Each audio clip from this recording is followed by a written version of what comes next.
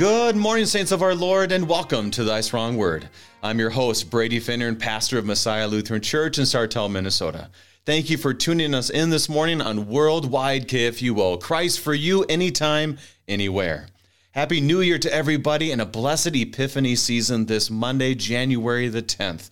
We gather this next hour around the inspired and true Word of God, and we look to Christ. As my favorite Epiphany hymn says, "The Lamb is the light of the city of God. Shine in my heart, Lord Jesus." Hymn number 411 in our Lutheran service book. And for us, we remember this as the light shines on us today from Matthew chapter 8.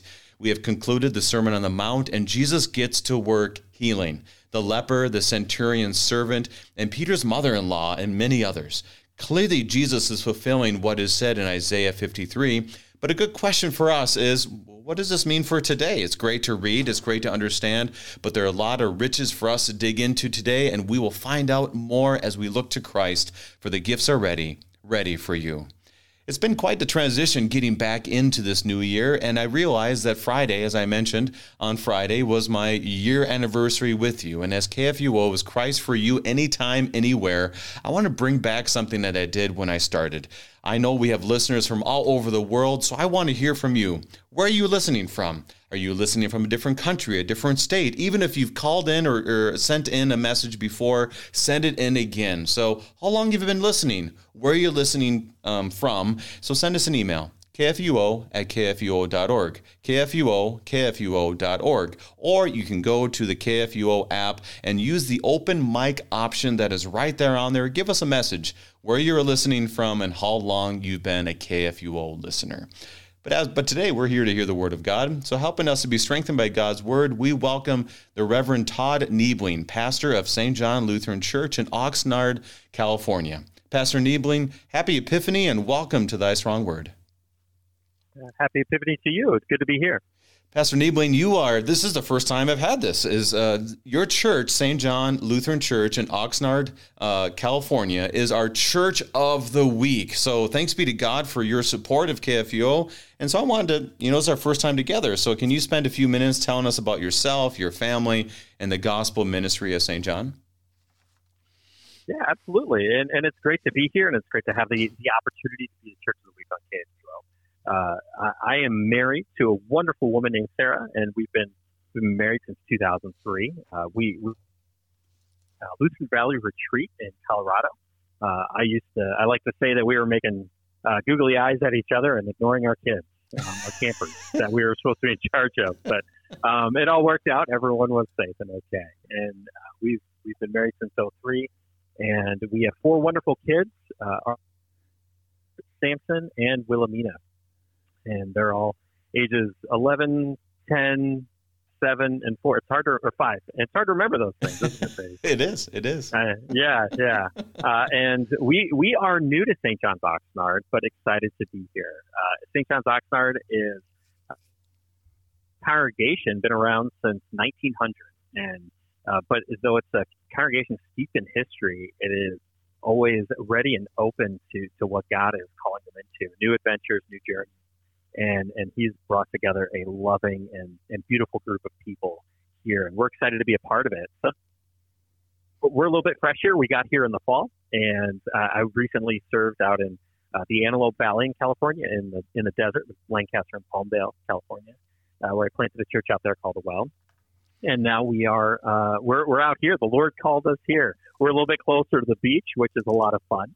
And this is a diverse community. There are a number of pockets of immigrant communities, Filipino and Mexican and Guatemalan, and Japanese, and from many other walks of life. And so it's a beautiful melting pot. We are in Ventura County, just a stone's throw from National Park, as well as Los Angeles, so from the city center. So it's a beautiful place, and we're excited to see how God's kind of steering this congregation in new directions. But obviously with the gospel at its center, with Christ at its center, rooting us in His mission and in His love and in His way. So that is me in a nutshell. And I'm also a St. Louis Cardinals fan, so I'll throw that in there too.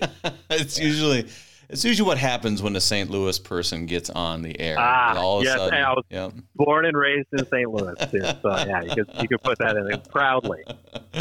High school, yeah. Just a side note is that, as I've talked about, my daughter's at school at St. Paul Lutheran High School in Concordia, Missouri, and it is Pastor Niebeling's father-in-law. Is her teacher in science. So we're thankful for all the connections you see in ministry, school, and church, and mission around the world, and the family connection. So watch out what you say about people, because they might be related. So thanks be to God for that. Exactly. Right. Exactly. It's a small Lutheran world, but it's a beautiful one. Yeah. So shout out to your father-in-law. Make sure he listens to this program, and thanks be to God for his work at St. Paul Lutheran High School. Reminder to our listeners as well that if you are interested in being Church of the Week, there's many opportunities to promote your congregation and her ministry. Send us an email, kfuo@kfuo.org, or give us a call, 314-821-0850, 314-821-0850. Now, Pastor, we're here looking at Matthew chapter 8, getting done with Sermon on the Mount, and as we'll be blessed by the Holy Spirit today, can you begin our time and ask for his blessing in prayer?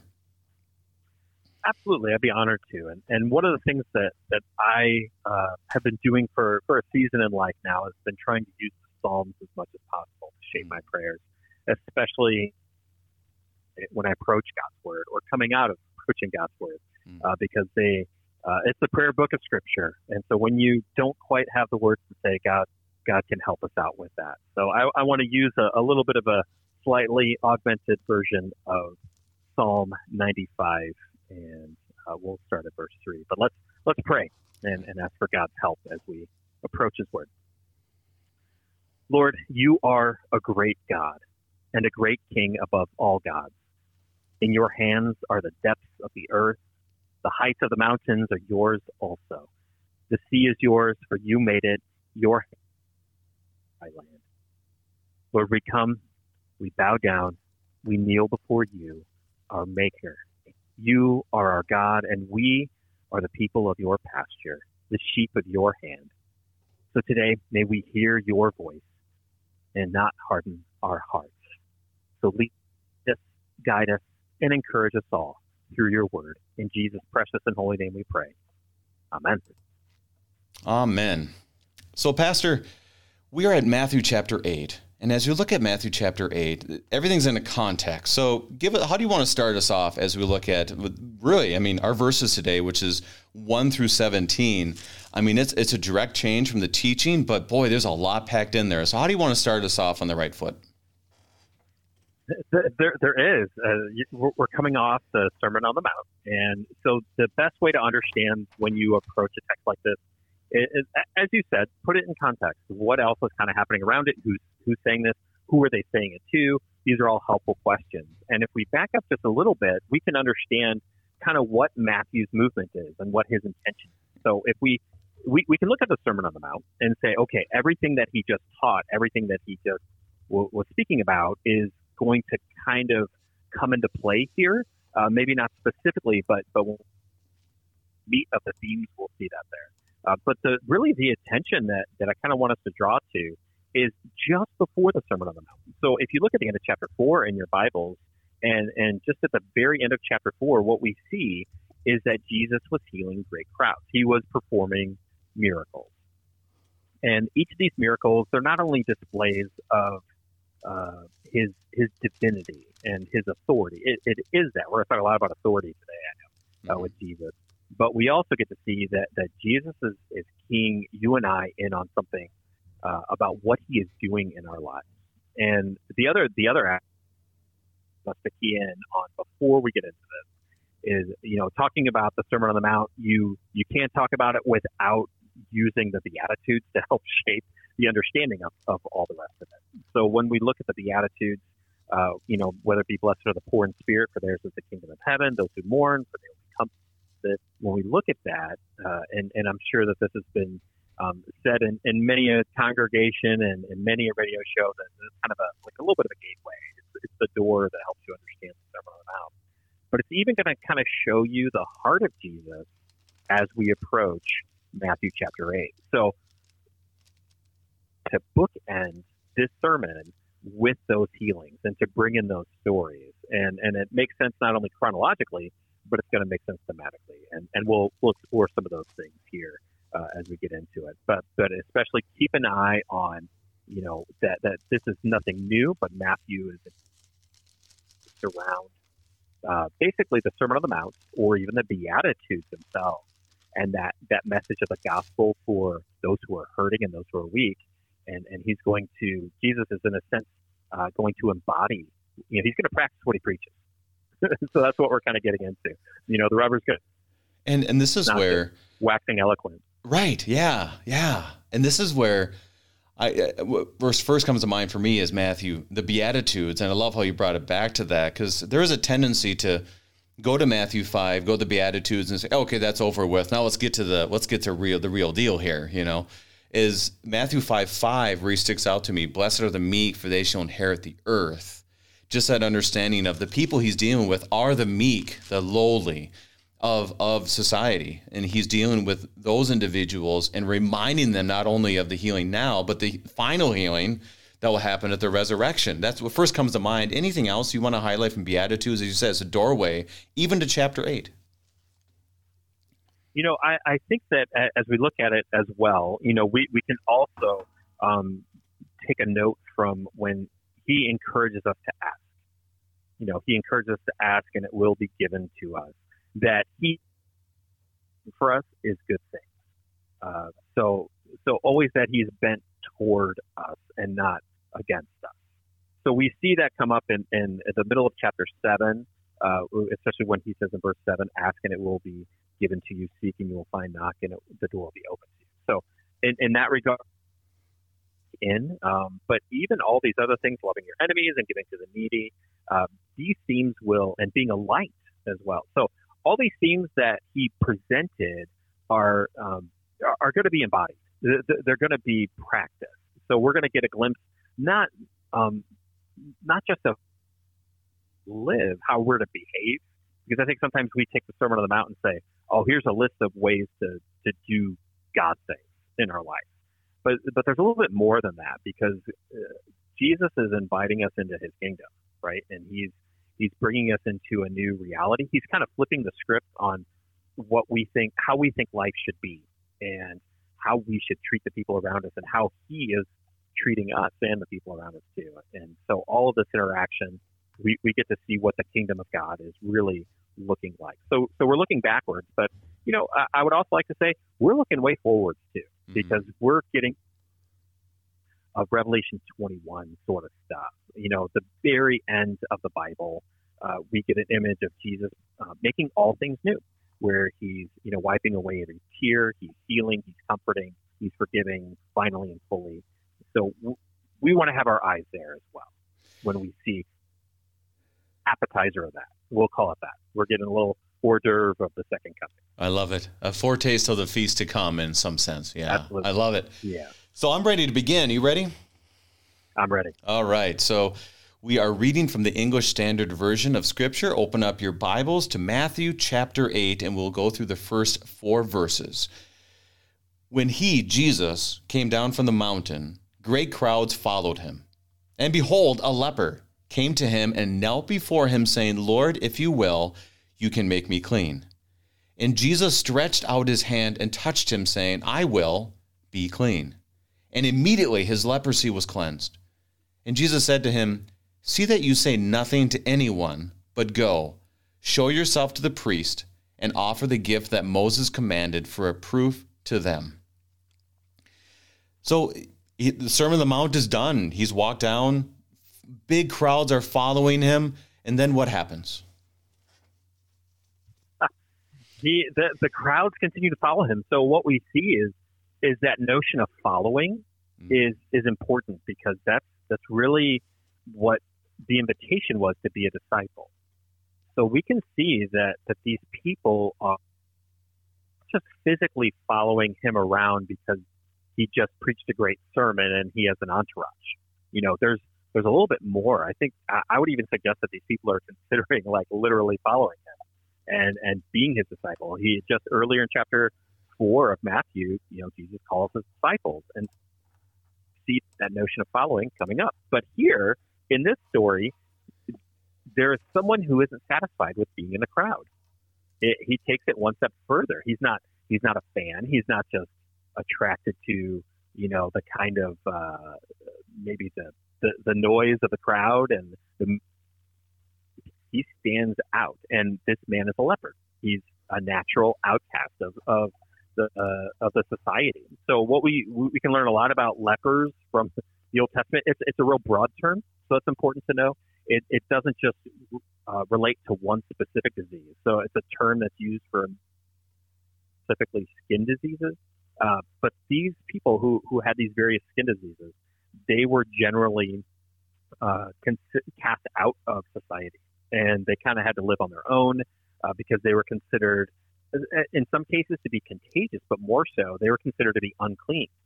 So if you touched them, then you were considered to be unclean, and it, in a sense, kind of tainted you and made you unholy and unrighteous, and you had to go through this whole ritual of cleansing in order to be clean again. So, but this man comes forward and he bows down, he kind of kneels down. It says, this isn't necessarily an act of worship. It's a little bit different than even what you see with the Magi earlier in chapter 2 of Matthew. But it's a sign of respect. It's a sign of reverence.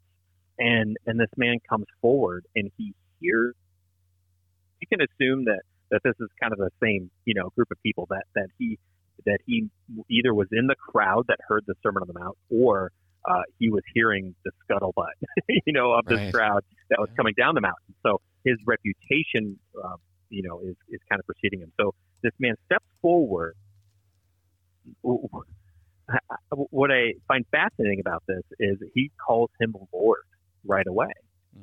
That's a big term. I mean, this is the term that the disciples used for Jesus. They didn't use a lot of other phrases. They used Lord when they to him. And so we see this language of discipleship coming out, and we see this.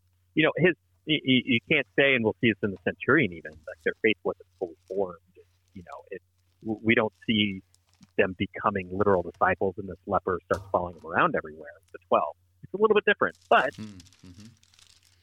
eager, and he has a posture before Jesus where he sees that Jesus is able to help him, that he's actually able to help.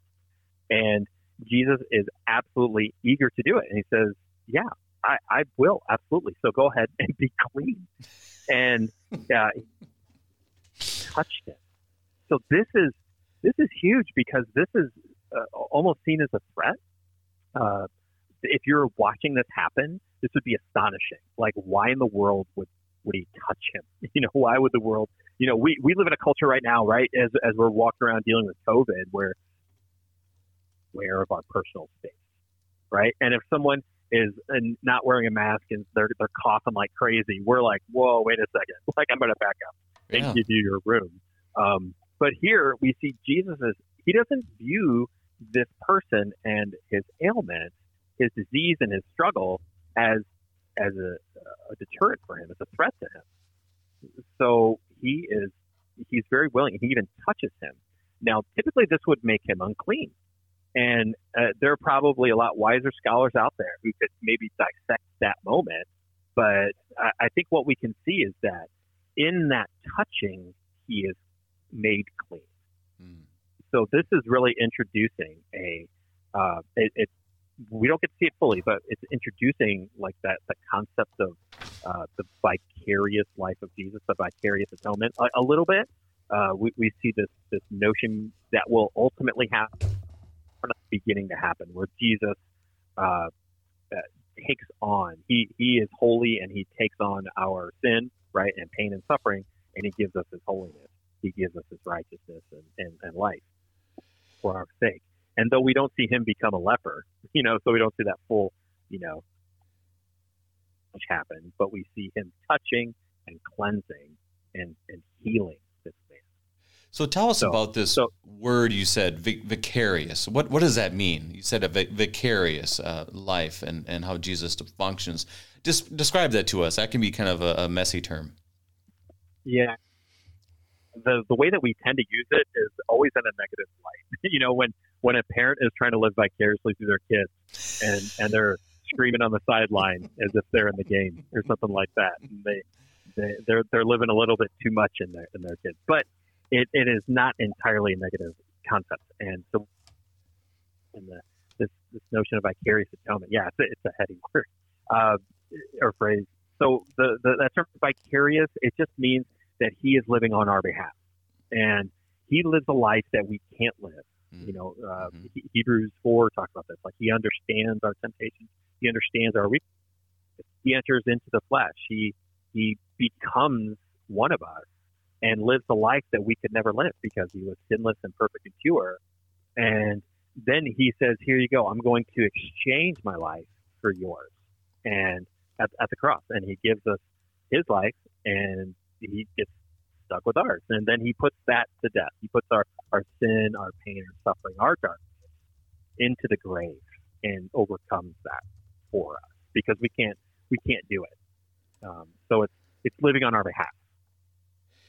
And so as we look at this, the few things that really strikes me, and that's why I love movies. I tend to get most of my my thoughts from movies, to be quite honest. And there's a play down in Branson, Missouri. You're a Missouri guy, so down in Branson they have this play live on stage, Jesus, and it captures this moment beautifully because I always think of Luke 17, where they're far off, which is what exactly Leviticus says. Keep those guys away, keep those gals away. They have leprosy, keep them away. Leviticus 13. And so they're far away. But in that play, which is also in a movie form, you see the vision of this leper coming, and everyone behind Jesus takes about 10 steps back.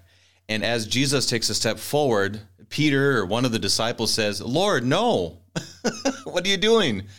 And that captured it beautifully because you had this like gasp as they walked away, and he stepped forward, and then Jesus stepped forward to them. I think that captures this beautifully.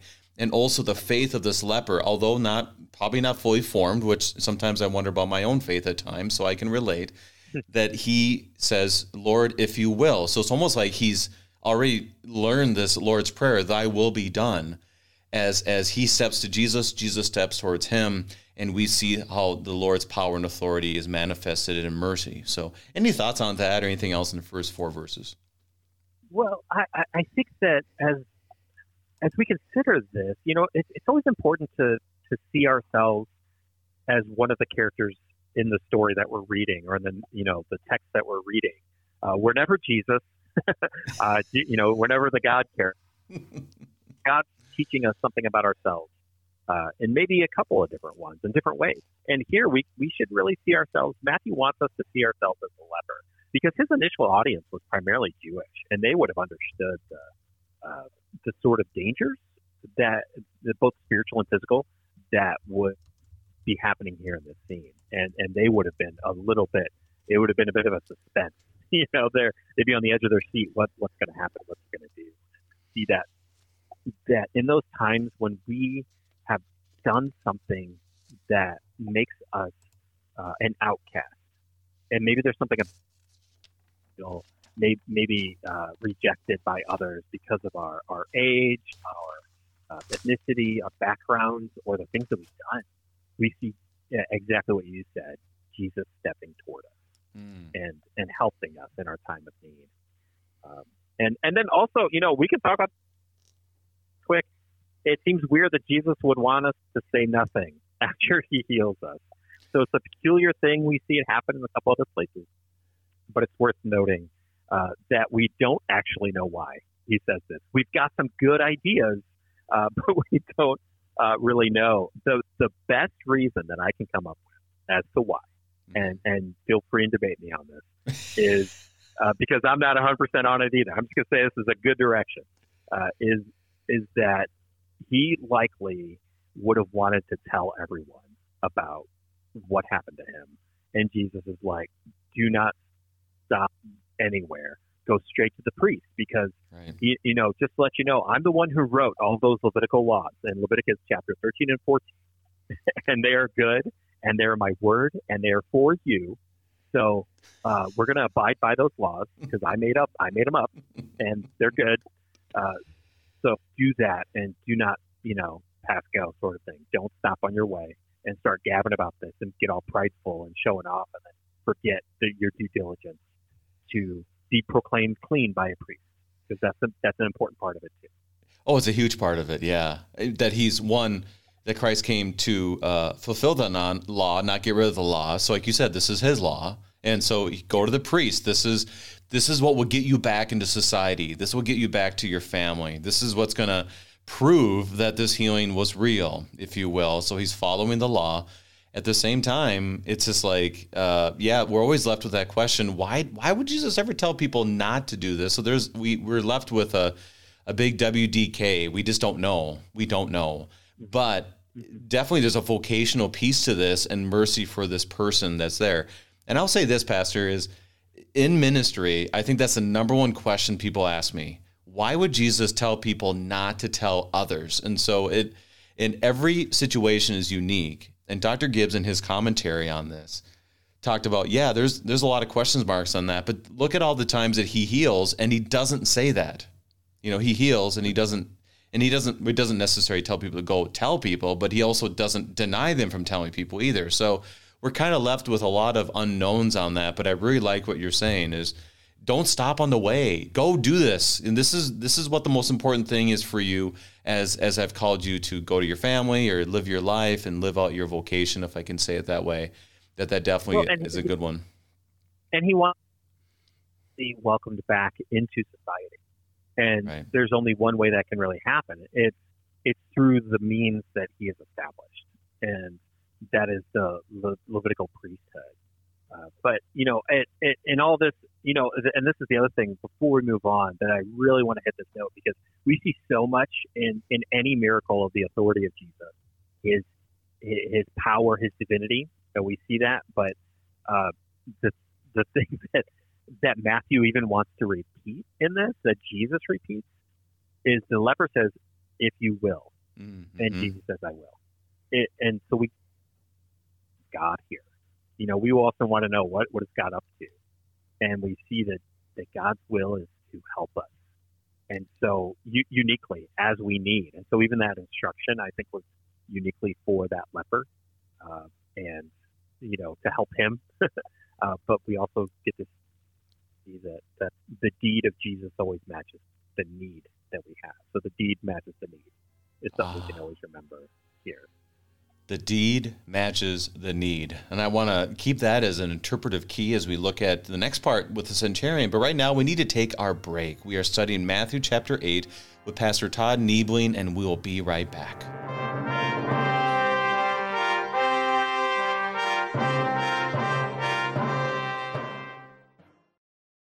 This is the voice of a mother in the faraway country of Georgia, reading to her 6-month-old son about Jesus from a Bible storybook written in the Georgian language. The child's Bible was given to her by the Lutheran Heritage Foundation, and the Holy Spirit is working powerfully through your support of LHF to make events like these happen every day. Help another family learn of the Savior. Learn how at lhfmissions.org.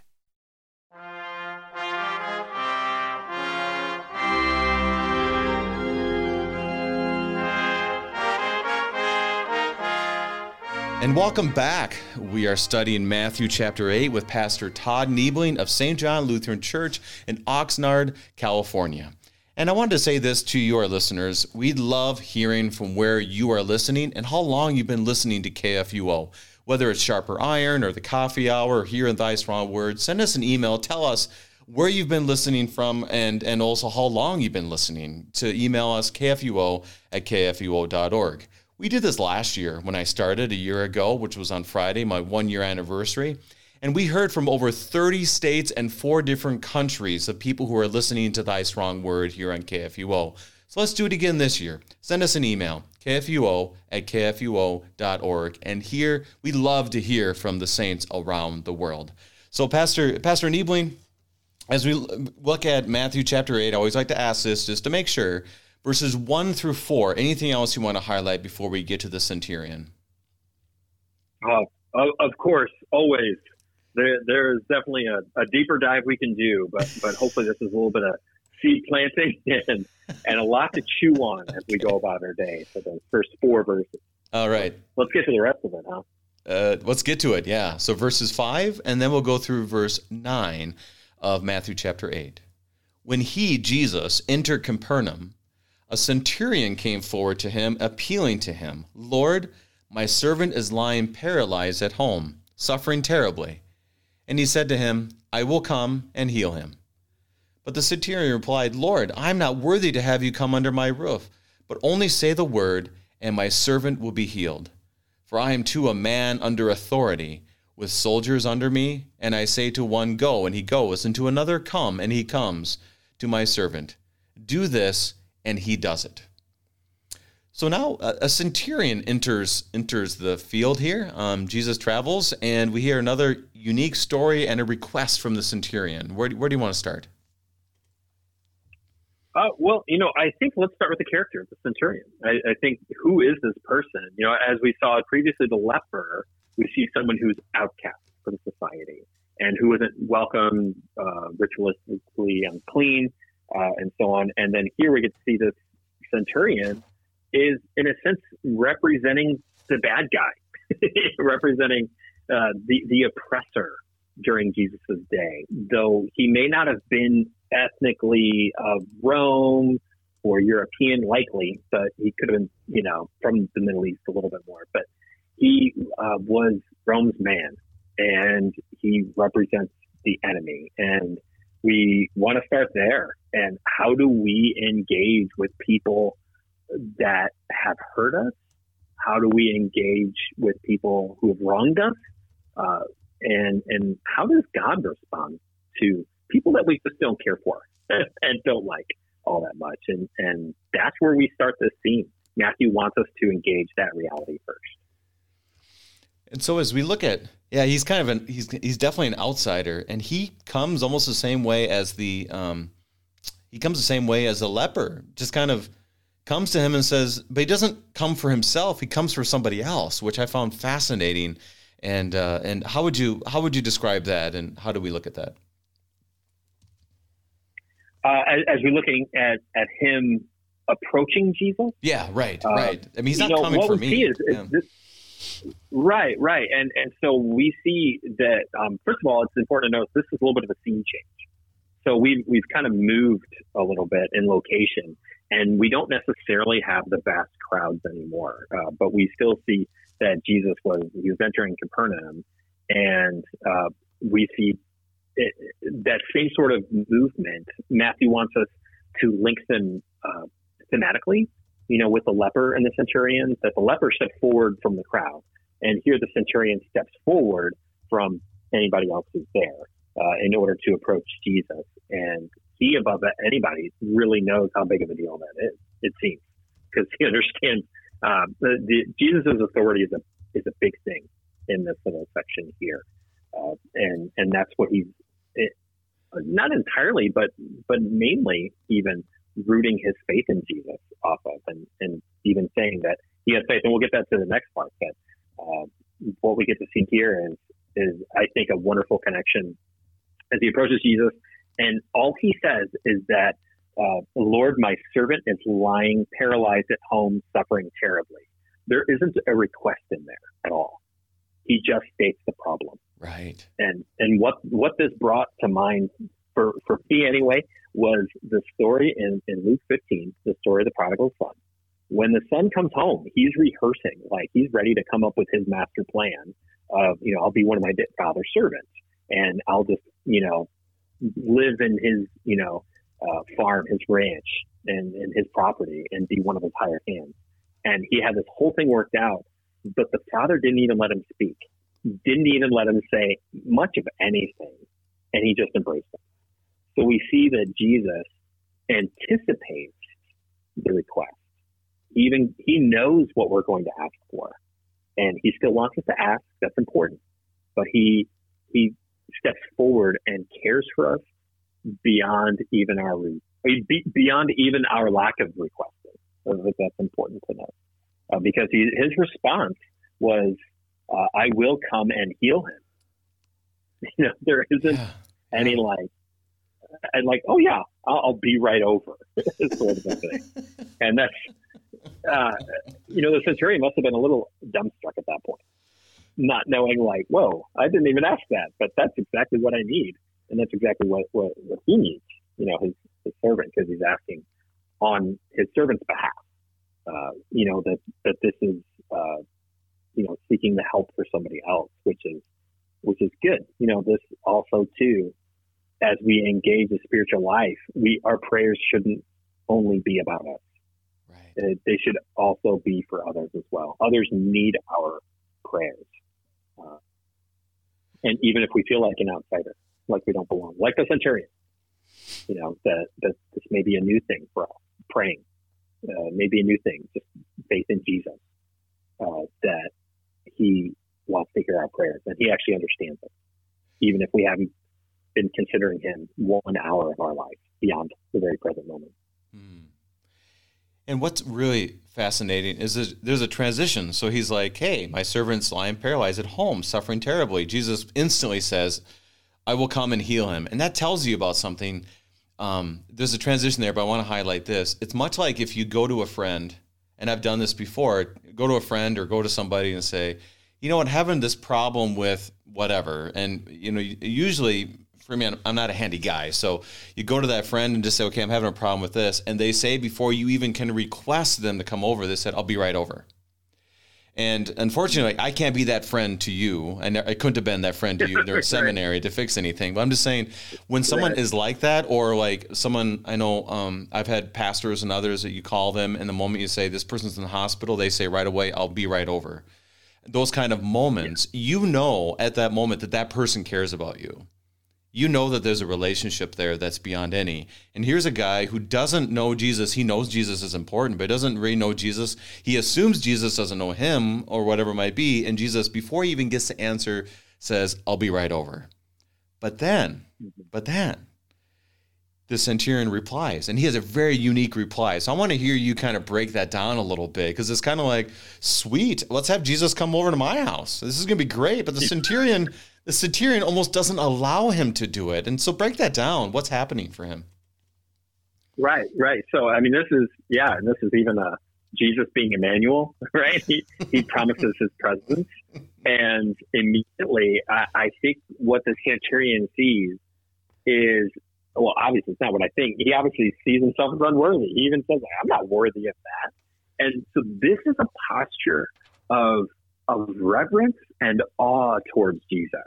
It's not just about some of this is his military background, right? He understands authority. He talks about that. He gets rank. He gets who should be able to talk to who, and so that's informing his scene and his interaction with Jesus. But he is genuinely in awe of this Jesus.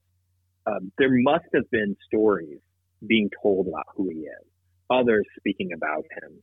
And he may not, but it's important to note, he may not have known much about the Messiah in general, the one who is to come. And the leper may have seen some of these things, but he did not. So he says, okay, no. I definitely am not worthy of that. And this may be general humbleness. I don't know. Maybe he just didn't clean up around his house that day, and it's kind of a mess over there.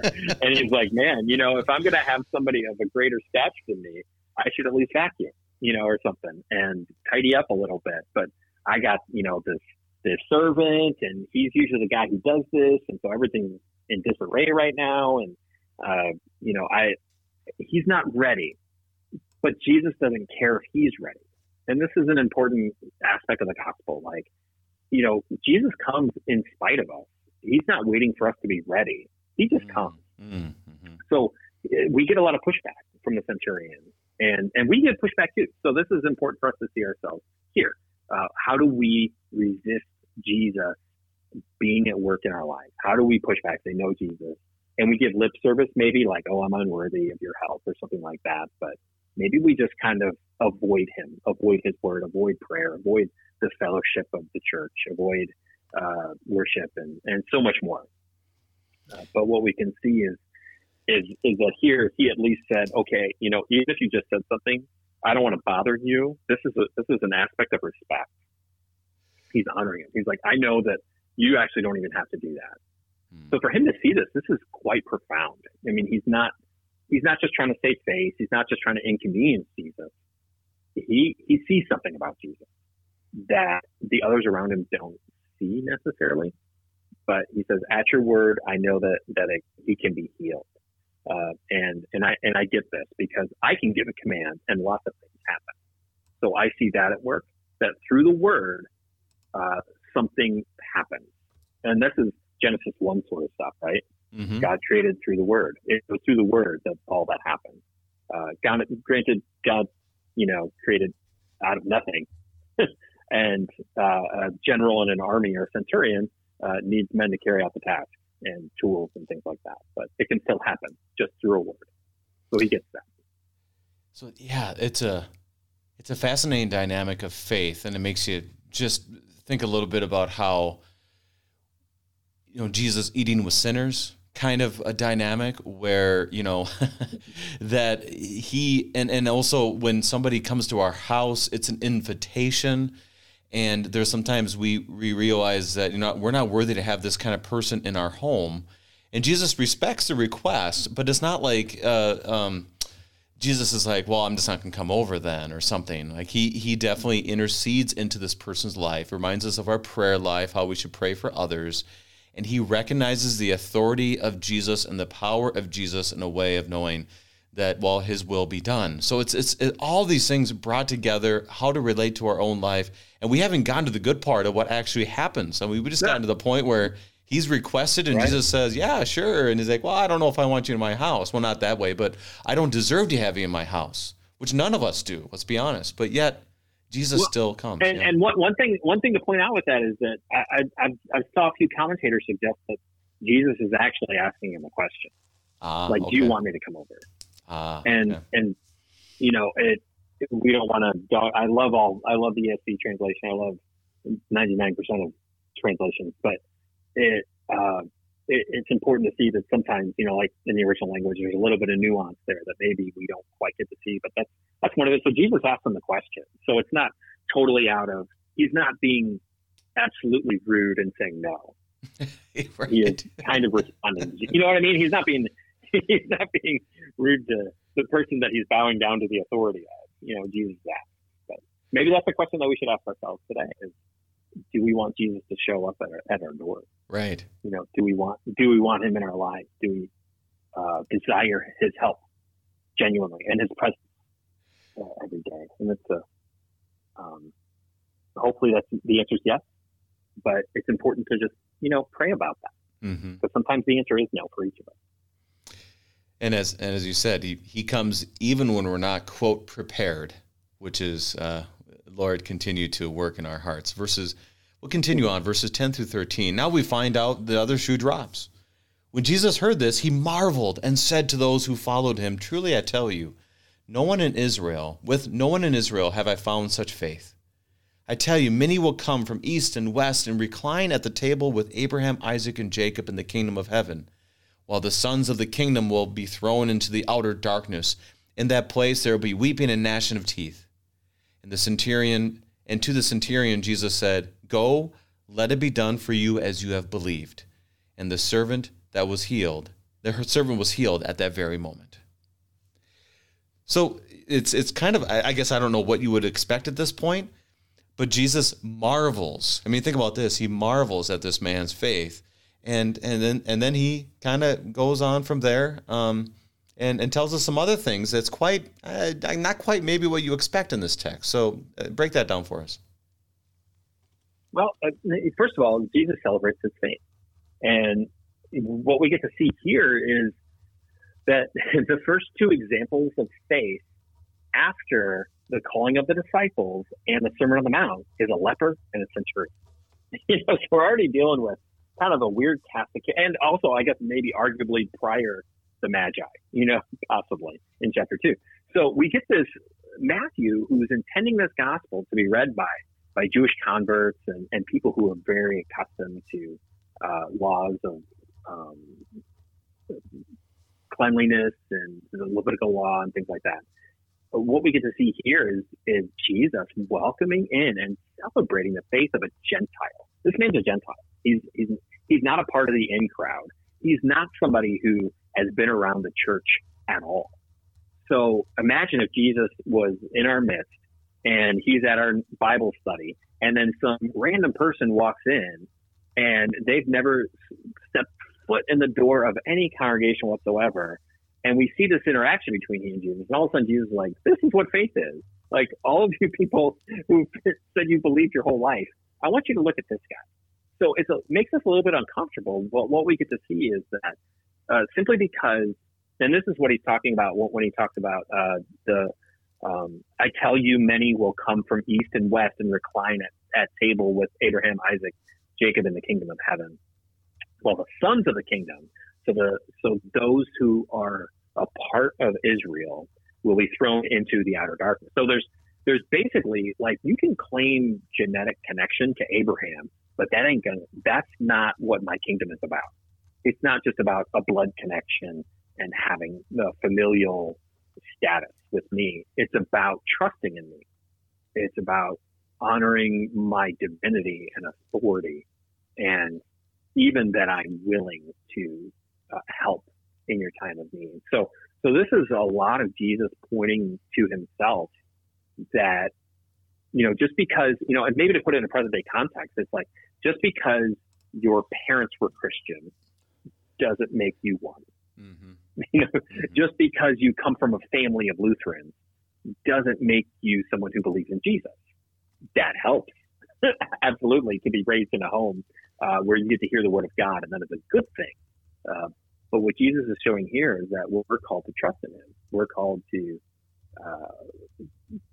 bow down before him and confess with our lips that he is Lord, that he is almighty.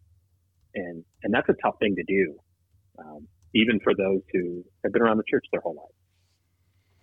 And how easy that can be for us to lose sight of the basics of faith, that it's Christ on the cross for you, and looking to Christ and trusting in him in this daily walk, that when we have somebody who is sick in our own lives, to bring them in prayer, to serve those who, to help those who maybe can't help themselves, that kind of language, to love our children, to be patient with our spouse, to serve in the church and to proclaim the gospel. I mean, all these things are quite simple, but how quickly we can lose sight of this. And he shows us that simplicity, but also the consequences. So I know for me, reading this, it kind of makes you take a step back and just say, okay, I need to repent, because how often am I looking away from the main thing of faith? And the centurion is a wonderful reminder for us that we don't deserve Jesus to be in our lives, but by his grace, he comes to us, and his healing, there's healing in his wings and the forgiveness of sins that we have from the cross. Any thoughts based on that? I mean, this is a very powerful thing for all of us on all realms. Any other pastoral reflections as we look at this?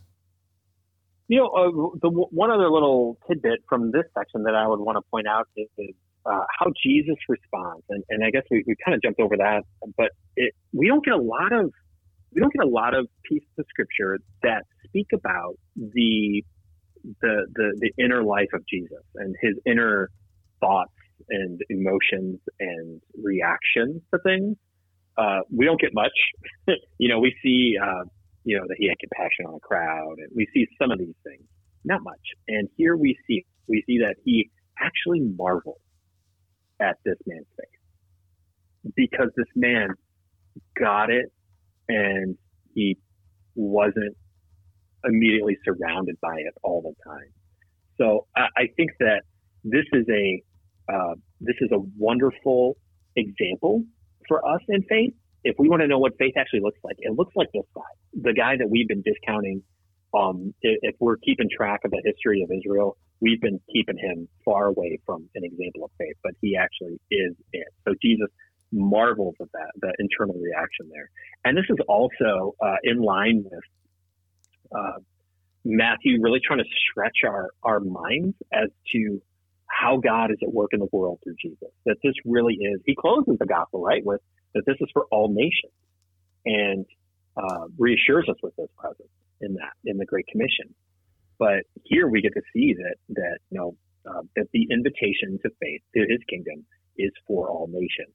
And we can look at like Psalm 107 and Isaiah 43 to help us out with that.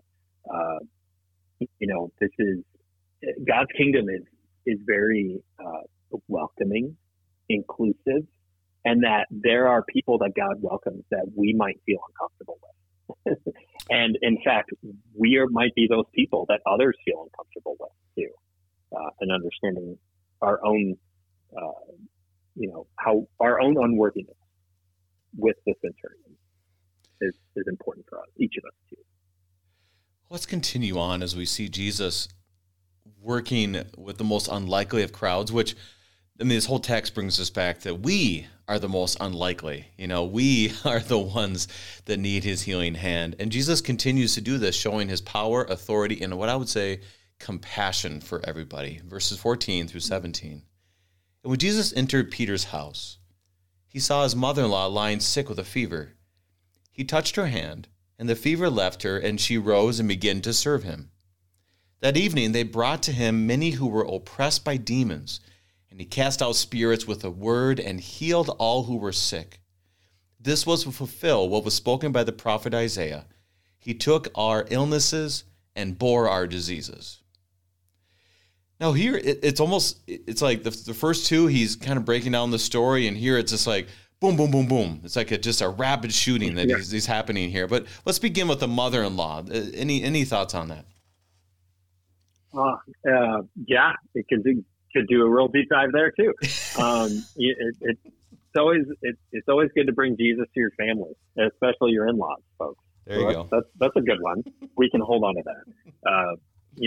I think in general what we get to see here is that though this isn't Jesus' authority isn't mentioned here, it's kind of assumed. So we get this kind of triad of examples of Jesus' authority. But just kind of as you were saying, like I think what we see here is his authority here, his ability, and also his will, his desire to help us in our time of need, so that his deeds match our needs. He's dealing with another person who maybe would be generally outcast and kind of maybe cast aside, to somebody who has a fever, they're sick, they're hurting. We don't know necessarily if it was, a terminal sort of a thing, but she was sick. But Peter brings Jesus to her.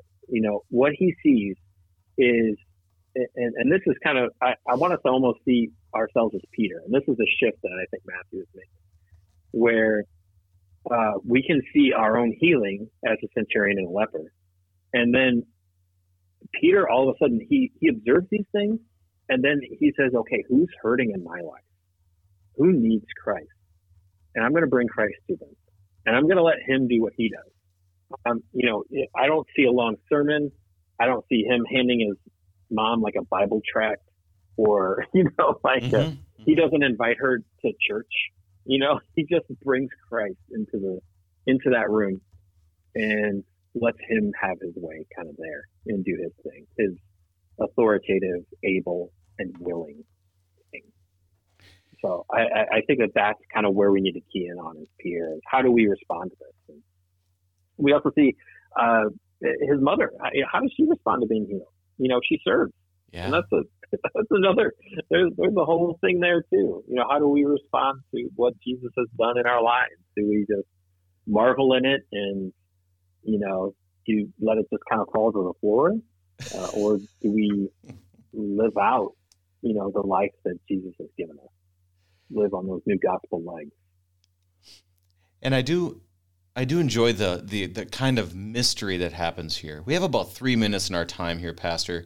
The mystery of so he goes on the list of those who are oppressed by demons, those who cast out spirits with a word and healed those who were sick. So he just brings a very broad overview and then shows again, just like Matthew does, this was to fulfill what the Messiah was to be. In case you're wondering, this is the guy. This is a guy with power and authority, but his power and authority, as Dr. Gibbs reminded us at the beginning, he's a king, and the kingdom is here, and this king acts differently.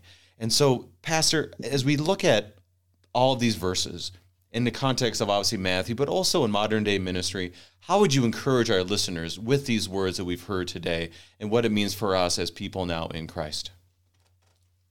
I'll put two things right in front of us. And the first of which, not only all the stuff with healing and how God has touched us, but I think what we need to see is, first of all, that what he does in our life is both spiritual and physical, tangible. We could even say that the work that God does in our midst is both, and we can't dismiss either. We can't just say Jesus is all about helping people and healing and feeding and things like that, and ignore the spiritual reality of the inner reality that's happening. And we can't make the error on the other side that Jesus is all about healing hearts or something like that and forgiving sins. But that there is an inner and an outer reality to the kingdom of God. And so we need to hang out there and have that in our eyes. But then the other thing is, for each of us, as we engage stories like this, and just as you pointed out, what Matthew is doing is pointing us to the last day. He's pointing us to the kingdom that is to come. God's kingdom has come in Jesus, but it will come again. He will come again, and he will make all things new. And if you want a glimpse of that, a foretaste of that, a little hors d'oeuvre, a amuse-bouche of that, then what we can see here is it's going to look like no more disease, no more oppression, no more outcast, no more feeling alone, no more suffering in our midst. That this is what God's kingdom is doing. So this sort of story, it always brings me hope. The things that what Jesus is up to is so much better than what I see before my eyes. So I'm going to cling tightly to him in the midst of whatever mess I'm facing. Pastor Todd Niebling of St. John Lutheran Church in Oxnard, California, giving us God's strong word from Matthew chapter 8. Pastor Niebling, thank you for bringing us his gifts. My pleasure. Saints of our Lord, it is us once again to look to Christ for his compassion, knowing he is fully powerful and authoritative in our lives, but yet we realize that we don't deserve in it, but yet he comes into our lives, brings his healing, and we see it all through the forgiveness that we have in Christ, not only now, but also into eternity. I'm your host, Brady Finner, and pastor of Messiah Lutheran Church in Sartell, Minnesota. Thank you for joining us, and the Lord keep you safe in the palm of his hands.